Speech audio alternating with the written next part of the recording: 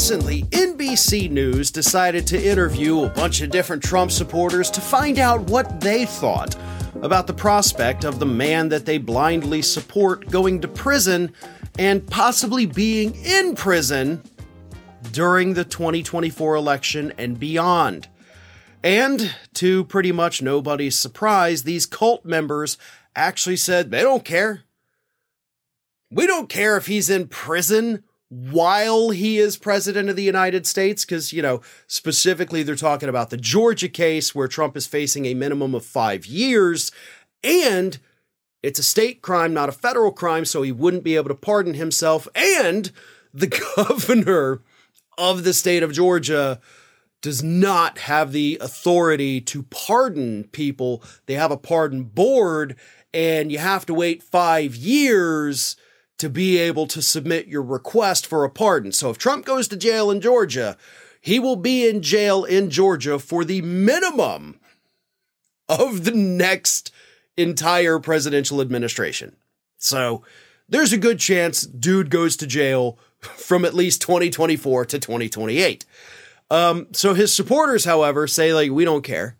He could do it from jail. That's literally what these people are saying. Let me read you some of these responses. One of them actually said, "It would be kind of fun to see, actually. I know that sounds crazy. Yes, it does. Yes, it does sound crazy. So I'm glad you're still coherent enough to know that what you're saying is crazy." And on that note, I'm going to say it actually kind of would be fun to see. I know. Sorry. Here's another one. Arizona Trump supporter Dana Duke suggested, for instance, that, quote, "if he's convicted and he wins, put the Oval Office in whatever prison they have him in." Brilliant, right? Why didn't we think of that?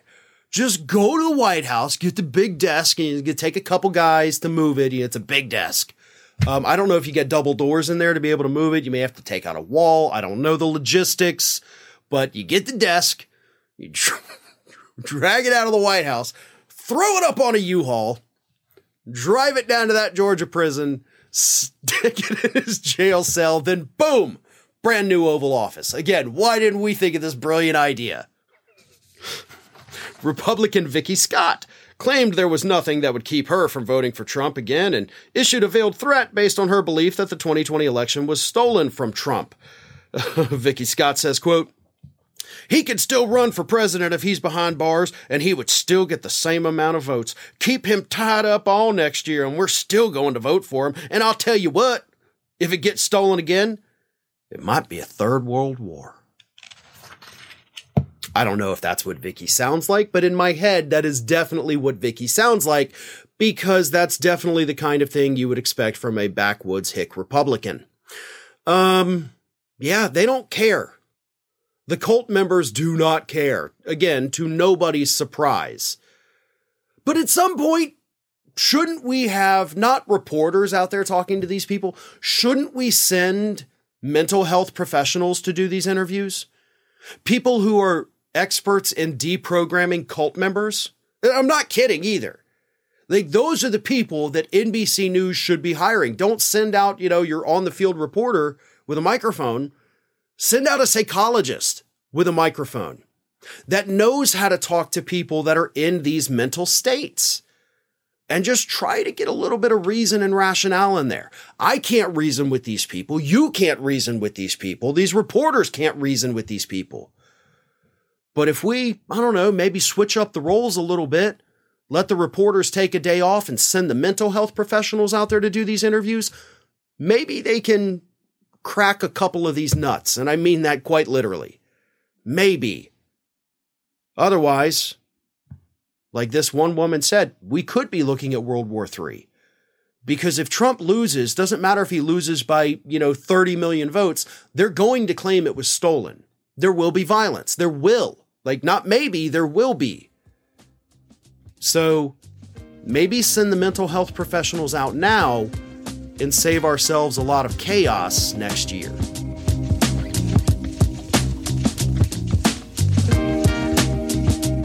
Fox News host Brian Kilmeade had a bit of an oopsie-doo moment this past week when he was caught on an open mic while, guest hosting, whatever they call it, on the Fox show Outnumbered. It was during the first vote for Jim Jordan to become Speaker of the House, and right after Republican Representative Don Bacon voted against Jim Jordan, Kilmeade, not realizing that his mic was still open and live and hot, called Bacon a dumbass. Called him a dumbass. I mean, technically not wrong. You're right, but for the wrong reasons. And I'll get more to that in just a moment. But Kilmeade, after this fiasco, decided not to apologize, but to actually just kind of double down on it. So Kilmeade goes on his radio show later in the week to talk about the dumbass comment he made. And this is what he said on his radio program. I was on the set of Outnumbered. We were taking the vote live, and this guy votes. Congressman Bacon doesn't vote for Jim Jordan. And it just makes, after 2 weeks to think about where Republicans were at, we watched Jordan lose 20, but that was the first. I did not know my mic was open, but next thing you know, by the time I walk upstairs out of Outnumbered, my 7th hour of broadcasting, my last words were dumbass. Those were the words that were being carried everywhere.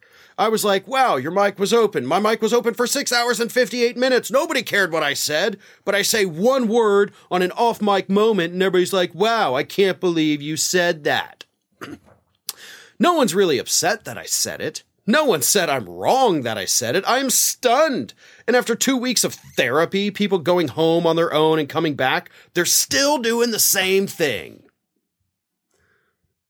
Nobody said I'm wrong. Look, dude, because you're not. Again, you're right, but for the wrong reasons. Like, you got the equation wrong, but still came out with the correct answer somehow. Because Republicans are dumbasses. I mean, I think dumbassery is probably the best word to describe what we've witnessed going on in the House of Representatives for the last 3 weeks. So you're not wrong to call them a dumbass. You're just doing it for the wrong reasons. Like, I'm glad that Bacon voted against Jim Jordan, but Bacon is also still a horrible Republican congressperson with horrible Republican beliefs. He is not a hero. He is not a good person, in my opinion. He's just a run-of-the-mill, crappy, horrible, wants to take your rights away Republican. So he is a dumbass.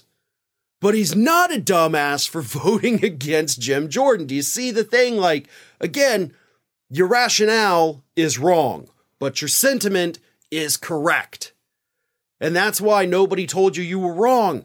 Because the entire country is looking at the Republican Party right now thinking, what a bunch of dumbasses. Right? I mean, Thursday, Jim Jordan comes out and says, I'm done. I'm not running for speaker again. Then 7 a.m. Friday morning, he's holding a press conference like, we're doing another vote and I'm still in this thing, baby. Like, they don't know what they're doing.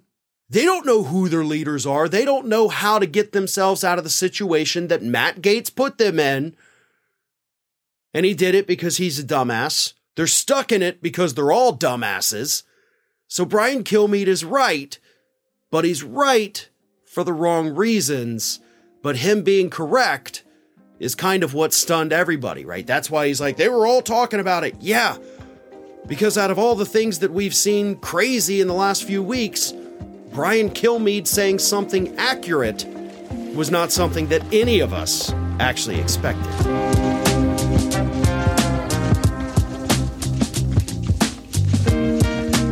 Special Prosecutor Jack Smith has set a trap for Donald Trump that Donald Trump has no way to avoid. He has to step into the trap, and then once he steps into the trap, there is literally no way out for him.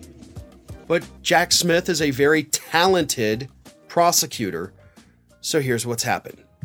Jack Smith has told Judge Tanya Chutkan, who is overseeing the January 6th and election interference cases, has told Judge Chutkan, Judge, Donald Trump has to declare whether or not he is going to use an advice of counsel defense at trial. Now, typically, in a trial, criminal, civil, whatever it is, the two sides do not have to tell each other what their defense is going to be, right? I mean, you kind of have to strategize, and then you hit them with it at trial. But for this one, for this advice of counsel defense, Trump would have to declare it. Because if Donald Trump does say, yes, I am using an advice of counsel defense, what that means is suddenly all of those documents and communications that are privileged under attorney-client privilege, that privilege goes out the door. And if Donald Trump says, yes, I'm using advice of counsel, then Jack Smith gets his hands on memos between Trump and his lawyers, letters, emails, text messages, phone records, everything.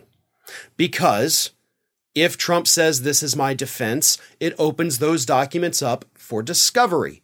And Jack Smith will have unfettered access to all of it so that he can see what Trump's lawyers said. And of course, that would be presented to a jury as well. So if Trump wants to go with that defense, which is what he said he's going to do publicly, then all of his communications suddenly become property of Jack Smith. Now, if Donald Trump says he is not using that defense, which is the only other option, he has to pick yes or no. If he says, no, I'm not using it, then that cuts off what might be the only possible viable legal defense that Donald Trump has. Because if he says he's not using it, then those documents are still protected and they're not open to discovery, which means they cannot be used in court. So if Trump says, no, I'm not using it, then he is forbidden from using that defense. So if his lawyers go in there and try to start going down that path, Smith can object, it would be sustained, and they would have to change up. No good outcome for Trump on this. But here's another caveat. If Trump says he is using that legal defense, not only do the documents become available to Jack Smith, but there's also, how many is it? 25 witnesses in this case that have exerted some kind of executive or attorney-client privilege. Those 25 witnesses would then have their privilege claims revoked. So if Trump wants to use the only possible legal defense he has to give up the privilege on all the documents and all the people. And they can't wiggle out of that. It's a damned if you do, damned if you don't situation. Jack Smith knew it, and he brilliantly set this trap for Trump that Trump has no way out of.